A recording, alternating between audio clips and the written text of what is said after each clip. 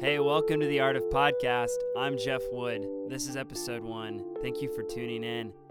Today, we'll be talking with a good friend of mine, Evan Boutte, a visual artist and photographer hailing from Nashville, Tennessee, whose work spans from anything from fashion photography to abstract visual art. In this conversation, Evan and I will be discussing his beginnings as an artist, how emotion and thought affect the creative process, what it means to create, and the relationship between social media and the artist. I hope you enjoyed this conversation as much as I did. Okay, so you first came to visual art via the camera. Why did you pick up a camera in the first place? Well, when I was younger, the camera was video, and I really liked taking videos, mostly because I grew up skateboarding and biking and inlining and was just kind of a sporty kid. And so videos were something that I always watched on YouTube to learn how to do a skate trick or even just watch my favorite skateboarders skate. So I wanted to film things and I wanted to kind of document just what me and my friends were doing around the neighborhood when I was younger.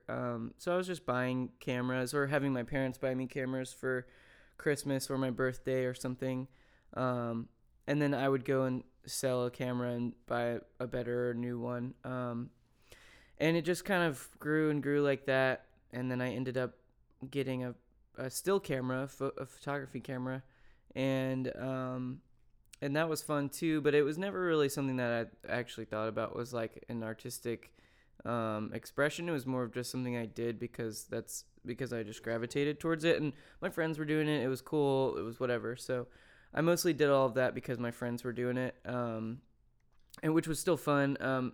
So I got my first real camera from the owner of my local skate shop called the Franklin Skate Shop.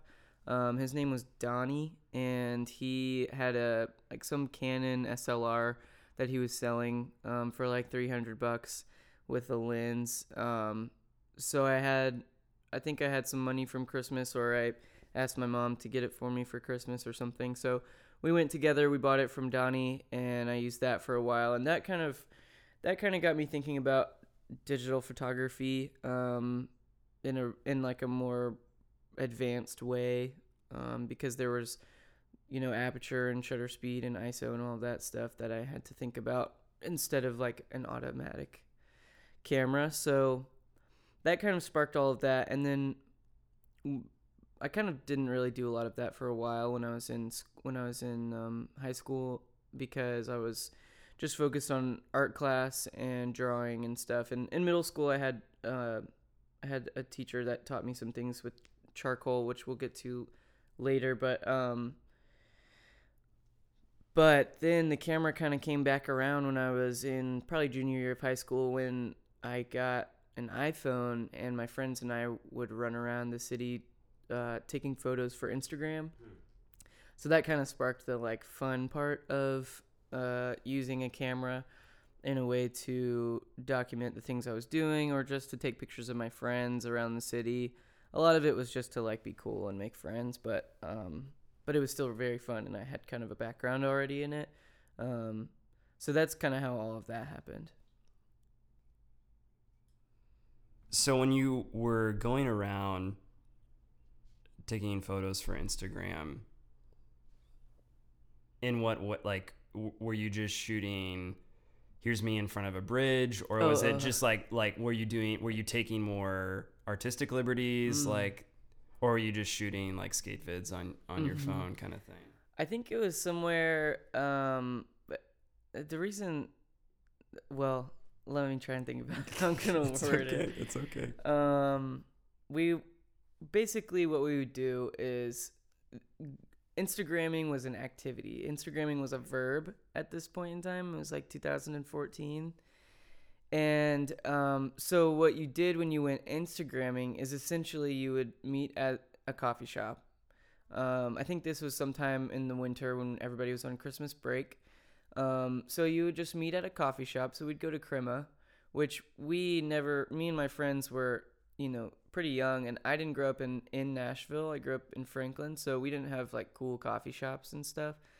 So going to a cool coffee shop was pretty cool. It was really cool. And so we'd go to some cool coffee shop and we would order like a hot chocolate because we didn't drink coffee. And we would talk about the filters that we were using, Oh yeah. on our editing apps, and which apps were the better ones, and how to edit like this guy, or how to whatever, or how to make your pictures look like real, like professional cameras, even though they were shot on iPhone. And so then we would leave the coffee shop and we would kind of drive around and look for locations that we thought were cool.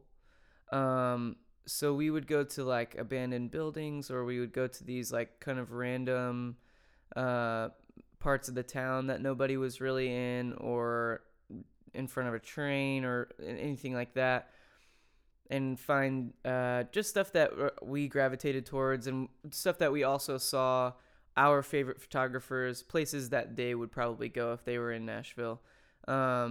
So we would run around and we would take photos of locations that we thought were really cool. And yeah, I think some of it was artistic. A lot of it was more of just how to line up a photo. It was more compositional than like artistic expression.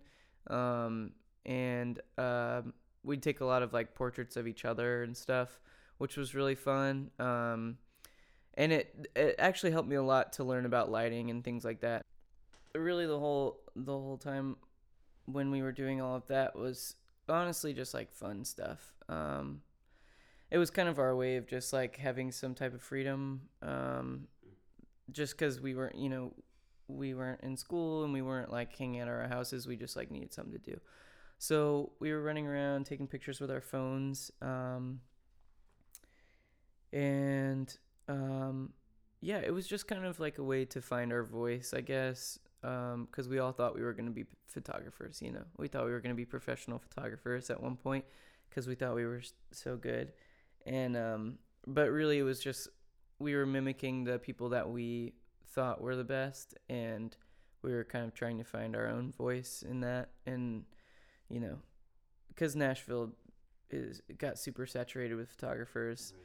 Because of that whole Instagramming verb, and everybody thought they were going to be photographers, and now everybody is a photographer, So it's funny how that whole kind of mindset made you think about the possibility of becoming a photographer because of your phone, Right, random people could just see, your friends could see, random people could see your photos. Yeah.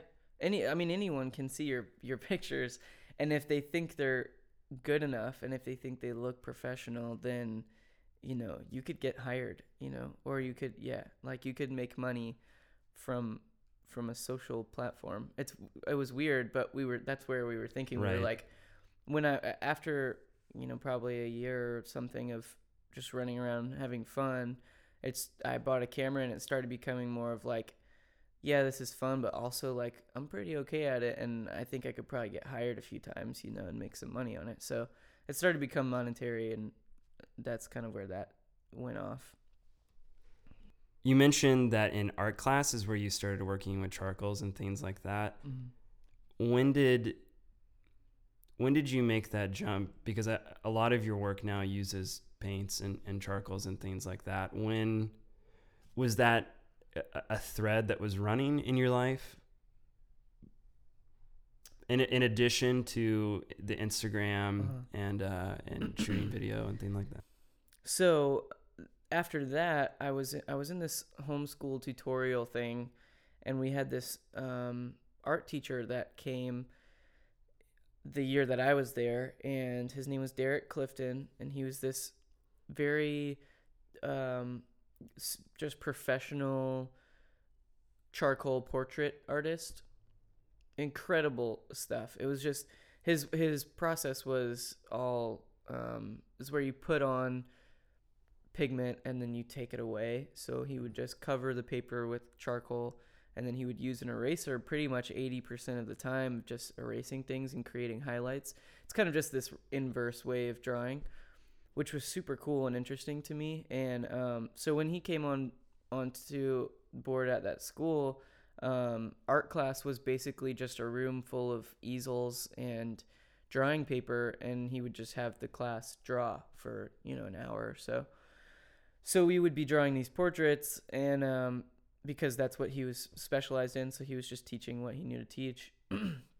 He was incredible, and so I just remember drawing my first portrait of some picture I found on the internet, some Google image of like a side lit portrait of some Asian boy or something, and I drew it, and it was one of the best feelings I've had ever had, because I finished this piece that to me in my eyes was like a glorious masterpiece, but comparatively, if you put it side by side to one of Derek's pieces, it was like trash.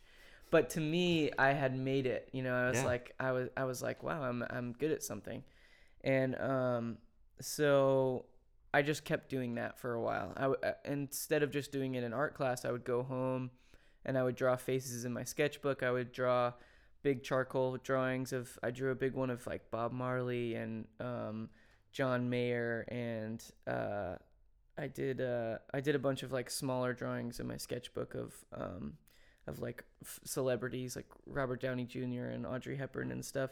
I was just trying to like correctly draw a face and try and understand the small differences that make up the differences of different human faces. And I just thought it was so interesting, the intricacy that was like inside of that. Yeah, I think it's interesting that for it, you came to art and drawing and painting and photography and all those things in a very organic way, but not in the same sense of like ever since you were a little boy you were just doodling in class. And then and I kind of like come from a background where I was around like in an art school, and so like everyone was super about the fine arts like from the get-go. And while that was great, and being 14 and thinking like that you just like it's just tomorrow you're going to be in some major gallery in New York, and kind of like treating life like that, while that was great, I think it's really interesting how organic and how natural your entry into art was, for sure. Yeah, and to me, I didn't I think I was really reserved towards creating I think that's why I used a camera so much, is because it's almost a more practical form of art to the adult, because my parents aren't artists. None of my family is really artists. They're all Southern folks, which is okay. Like, that's awesome. But and I love them. But I didn't grow up with arts. I didn't grow up around that. And so all I knew really was like, when I was younger, was like anime was art, and then like videos were cool and fun to make. It was just something to create. I think I just ultimately wanted to create. And doing videos and photos were just like the most practical form of that. I think there was this stigma that like drawing and painting was like not something that everybody should do. But as I kind of got older, I think it was I'm just very happy that that I was able to follow that pull towards something, because I think if I would have shoved that down and stifled that and tried to be something else, like a farmer or something, I don't think I would be happy doing that. So I'm glad I had I think that's something that was good in my upbringing, that I felt like I had the what's the word? I felt like I had the freedom to follow that pull towards creating, because ultimately that's what I cared about when I was younger. That's what I care about now. So yeah, I think in that sense, I think to have something organic and natural to happen in your art language or in anything that you do, it has to just be from that pull from inside of you towards one thing, and you just kind of have to listen. Earlier you mentioned when you were taking photos, you're like, this is too fast. This doesn't feel like it has meaning. Yeah. But your background, even from as early as making, skate vids with your friend, was documentation. Do you feel like the work you're creating now is an extension of documentation? Is it just a more thorough documentation? You were talking about you could explore so many different angles and things like that. Mm-hmm. Is this slowing down, this kind of at times retreating from the connected world, retreating from, the camera lens? Is it a way of kind of documenting? Are you still documenting things, but just in a much slower pace? I think there is some documentation in there, and if I can jump forward to please. To the show, the whole show is called Mind Garden because it's about tending to the mind, and the whole process of painting for me is about processing and understanding and essentially meditating and listening to what it is that the painting wants, or what I need to express, or whatever it is. And so I think maybe it is a type of documentation of where my head is at, an abstract documentation of my brain. And that's why I named it Mind Garden, because I think it is a visualization of how all of everything I'm thinking about or whatever comes to one place and is organized or charted or whatever in some form. For me, at least, that's how I view it. But I think the only style of photography or videography that I would still do today is documentary, because for my birthday in March, I got a very small, very very low key, inconspicuous digital camera that I could use just on the go whenever I wanted to take pictures, because I didn't want to lug around my big camera anywhere to take pictures. And I started bringing that everywhere I went and took photos of what we were doing. And when my friends would come over at night and we would just have fun, I'd be taking pictures of them the whole time. And I really enjoyed that, actually, a whole lot.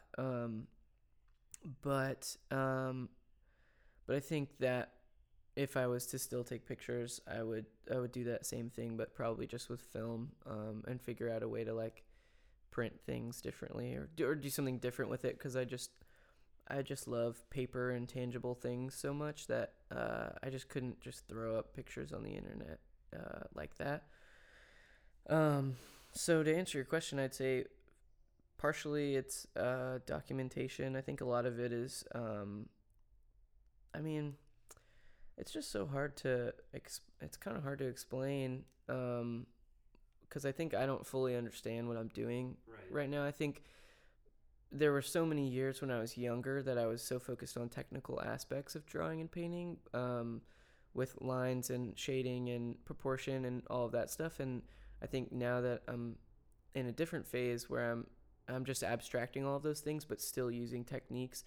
And I was talking to a friend yesterday about how we spend so much time trying to master a technique, and then once that has become second nature, we get into this zone where everything else is so subconscious, and you're just creating out of this feeling and out of this it's like this, I don't know, you just follow something and it leads you to this new place that you couldn't consciously just be like, I'm gonna paint that, you have to allow it to evolve into something.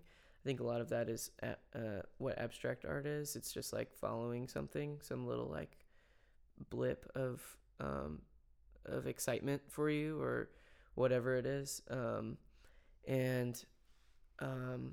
So I don't know if it's probably partially documentation, just because it's this subconscious thing in my head that's throwing things out there and creating the lines and all of that stuff. And I'm sure you could find a lot of documentation about my brain in there or something, but it's not a formative or descriptive documentation of anything by any means.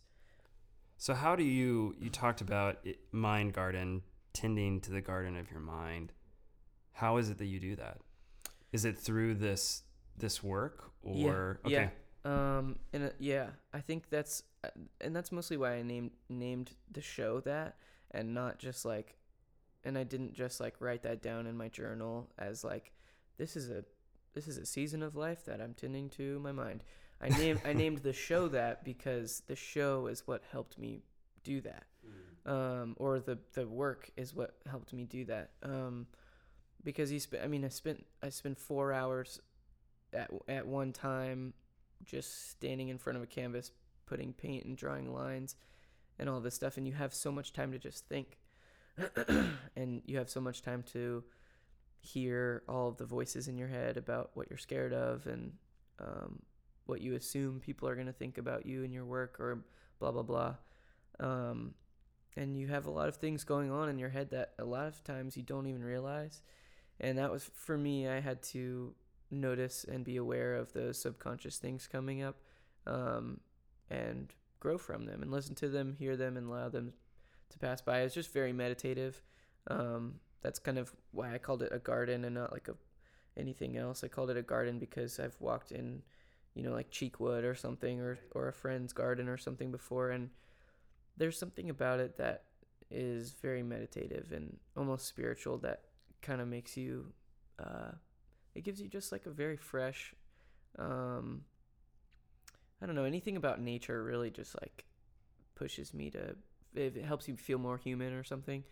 And so that's kind of where the whole mind garden thing came from. And I mean, if it's the same as if you woke up and spent like 20 minutes just silent, just thinking about things, because at the same time that you're thinking about things when you're painting, you're thinking about all this stuff that's going on in your life, but you're also making decisions based on those things, because some things will make you feel more aggressive, if you're thinking about something that made you mad, or something will make you feel romantic, or any type of these feelings, and that will actually influence your decision making when you're actually putting down paint, or a line or something. This idea of creating and meditating, and or like you said something about making you feel more human. Is there something about creating that makes you feel more human? Yeah, and I think it's funny too, because I think it makes me feel human because of that tangible aspect. It's something that I actually made, which is great, but it also sometimes makes me feel more alien, because I don't know a lot of people that make tangible work. I know a few, but because of how digital and how fast paced everything is, spending a week on one thing that you're creating is almost foreign to a lot of people, and so it does also at times make me feel different, rather than connected and human. Um, but yeah, I think a lot of that whole human aspect is just that, we're made up of natural elements and things like that, and so the whole nature thing, and how organic and naturey that mind garden set looks like, is what I connect with as like a human aspect. They have these feelings of these like raw natural elements in them, right. And I think that's what's so human about them, is that they have this like, like a very organic, like connection to nature or something. This energy that's very natural, and I think that's what ultimately that I connect with in the paintings, is that feeling of walking through a garden, or even just sitting on my porch and looking at this big tree in our yard, or the leaves on the ground, or whatever. It's like this thing that you can feel and hear, and and smell, and it's very sensory, and I mean, I've posted the pictures of them on the internet, but I think when you stand in front of them, especially that really big one, you kind of get in it and you kind of feel those things, I think. Yeah, that's something, and we talked about this when I went to the Museum of Modern Art. When you stand in front of a physical work, Mm-hmm. I mean, a picture, going back to what we were saying, a picture really only displays the technical details, right? Right. But when you stand in front of a body of work, you start feeling the presence. You start feeling the thing that's on the other side of that. That's interesting. It's something that I think probably every artist, every abstract artist, really wants for people to view it in that way, because it is, it's almost like frightening to work so hard on any one thing and put it on the internet for people to pass by. You spend I don't know, 12 to 20 something hours on one particular painting, and then you put it on the internet and everybody swipes past it. Which I think so many artists get lost because of that, which the internet is great for sharing and for noticeability and accessibility and stuff, but that's why I'm excited to have the show. And it's my first show, and I did spend a lot of time on it, and I just want people to stand in front of them for however long they want to, and I want them to try to just allow themselves to be kind of sucked in, because there's a lot to look at. There's a lot going on. There's a lot of small nuances that your eye just travels over it, and it is like walking through a garden. I think there's just these like tiny details that you connect with, and for me, I try to create something that I would like to look at, or that I would like to get, and when I'm painting it, I get lost in it, and that's just the fun of it, and the beauty of it is, it just brings you into a whole new world. So that's kind of how I want it to be viewed, is in person, because like you said, being at the MoMA and seeing, I don't know, did you see a Rothko or something? What did you see? Well, anything in particular? Well, it was two things. One was Pollock's, that that really famous Pollock work. And another one was Van Gogh. The Pollock one, just the pure size of it. Yeah. And I not really, because you look at these things on your phone, and it's the size of your phone or smaller, right. And so like you're like, that's just a bunch of lines. It's like a couple of inches. Yeah, and so then you stand in front of it, and all of a sudden those lines are longer than you are. Yeah. You know, and you're just it's exactly. just it's intoxicating. And then I think the thing about the Van Gogh is when you're looking on a phone or on a screen, you see the lines, right? And you're like, oh, that's interesting. There's very stark lines. You can see how he's kind of bunched up some paint in a certain way. But when you stand in front of one of his works, you see the motion. You see the movement. But he's not like, it's not blurry. Right. It's just this use of line in a way where you feel like you're looking at something that's moving. And so it's like a living thing. Yeah, it really is. And yeah. I totally agree. There's a lot of energy inside of the work, because of how the painter decided to put it on there. When I went to the LACMA in Los Angeles, when I was there in last year, and we saw the Agnes Martin show, which was the first time I had ever experienced her work. I didn't know what to expect. I didn't know who she was. And we walked in, and she had so much work there, and they were big. They were so big and so subtle. And I had never experienced an image so gentle. Like her color usage and the amount of non-contrast that there was unbelievable. And like you literally just feel like the paintings are just so innocent, and you're in this like beautiful like childhood that's like perfect when you're standing in front of them. And I think that's really cool that like as an artist, I can also experience other artists' work in a really visceral way because of how I've understood the way that I want my artwork to be viewed, you know. So I totally agree. I mean, that was really an experience, and I also saw some of Andy Warhol's work in Austin, Texas when I was there.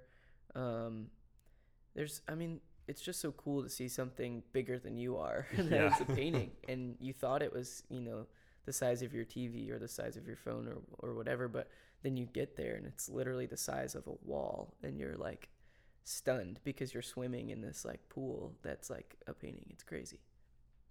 So something we're kind of skirting around is this: what is social media?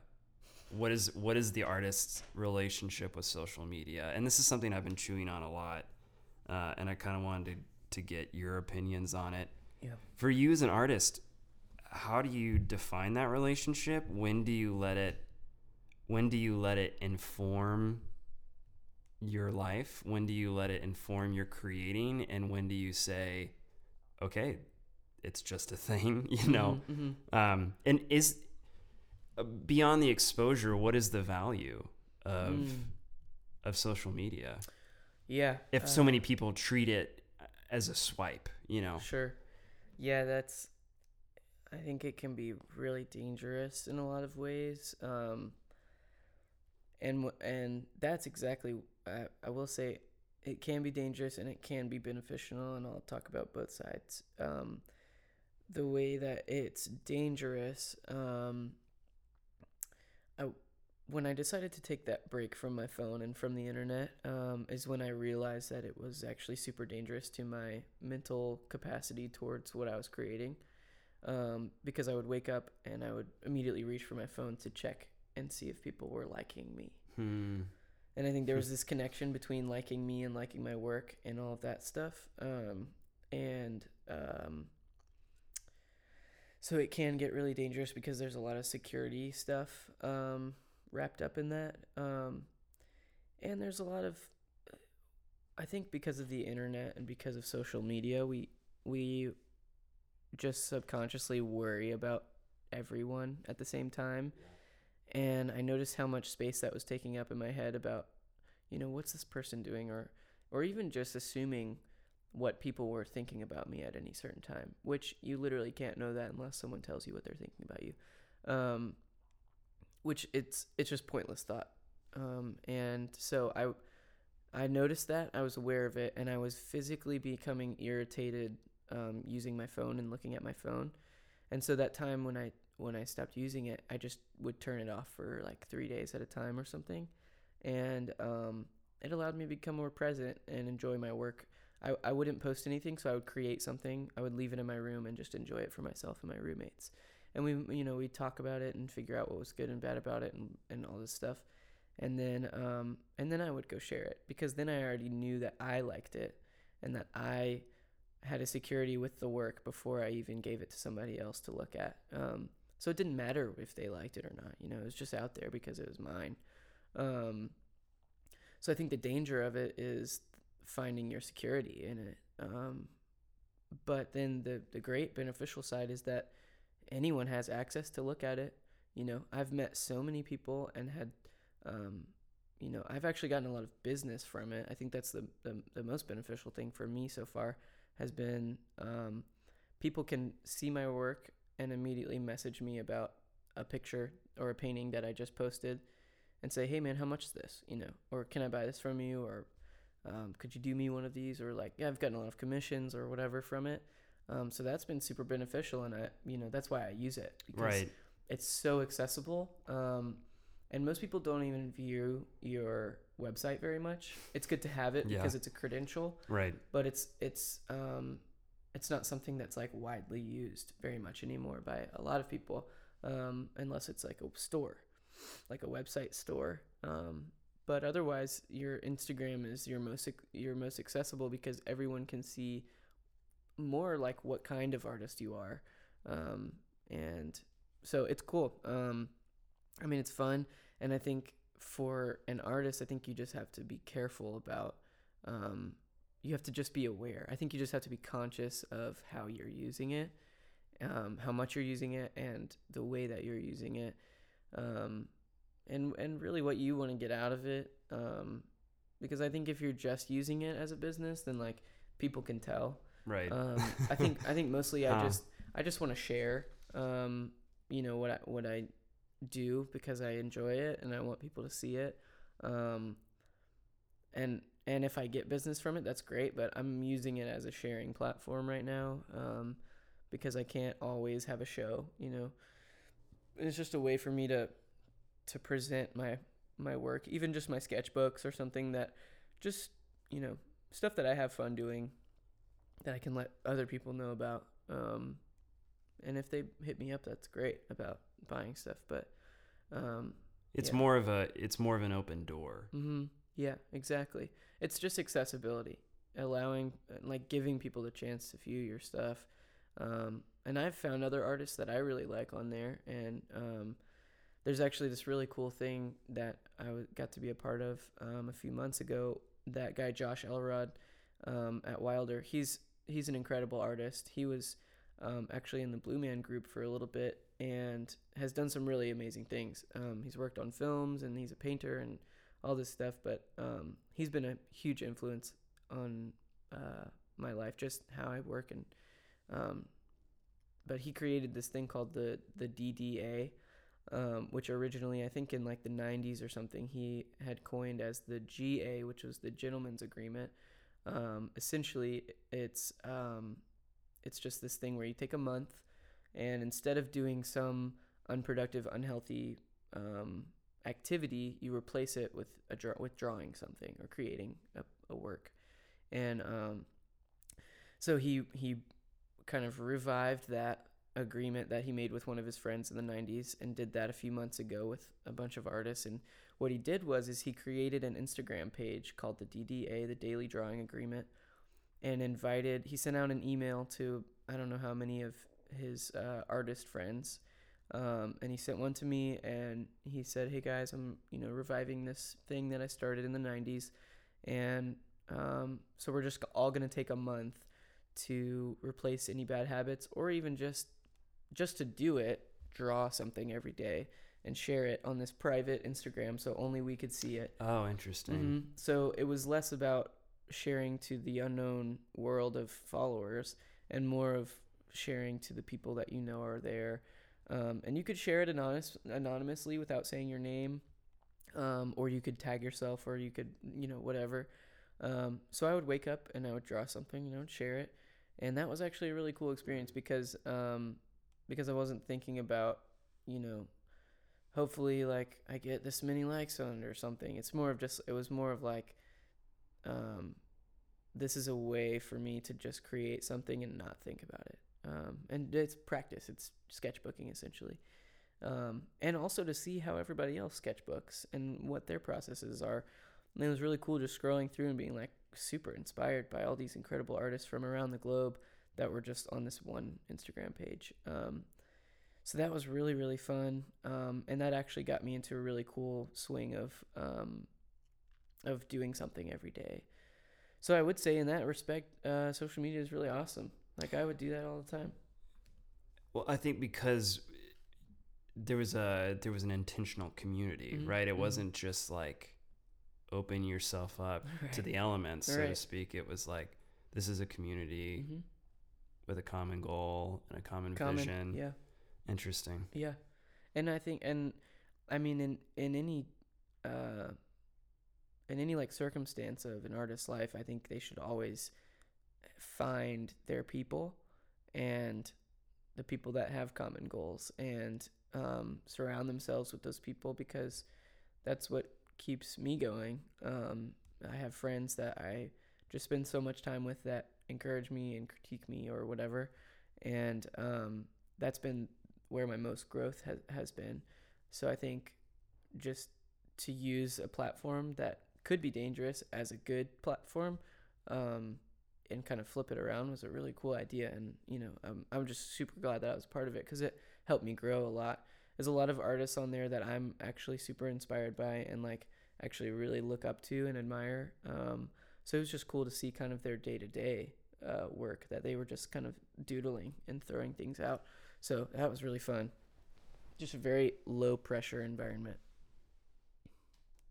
So I know the next big thing for you is you're moving to New York. Talk about that. Okay.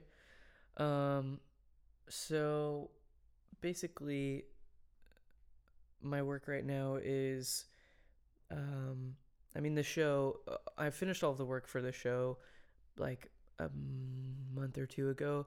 And so now I'm kind of creating these new pieces using masking techniques and kind of trying this new world. But New York for me is not going to be so much for creating as it is for learning.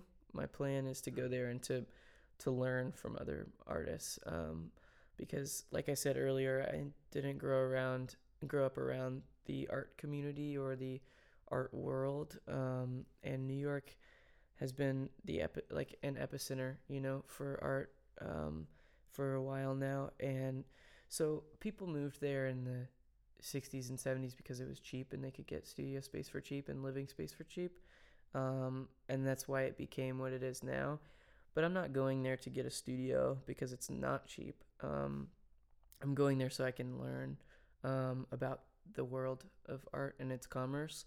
And so what's next would be probably to work under some artists, assist some people, intern, learn, and then maybe in the next 5 years, move to a less known city, a less popular city, get a studio and work on my own things and have shows and things like that. But right now it's meeting people, it's learning and all of that stuff.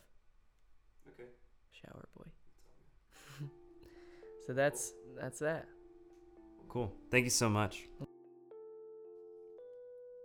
Well, I'd really like to thank Evan for sitting down and talking with me and having such a wonderful conversation. Because of people like him, the show can happen. So make sure you follow Evan on Instagram at evan.boutte. That's Boutte. And thank you once again for listening. I'd like to thank Connor Wilson and Thomas Harbin for making the music of this episode. And be sure to look out on November 8th for the next episode. So until then, signing off.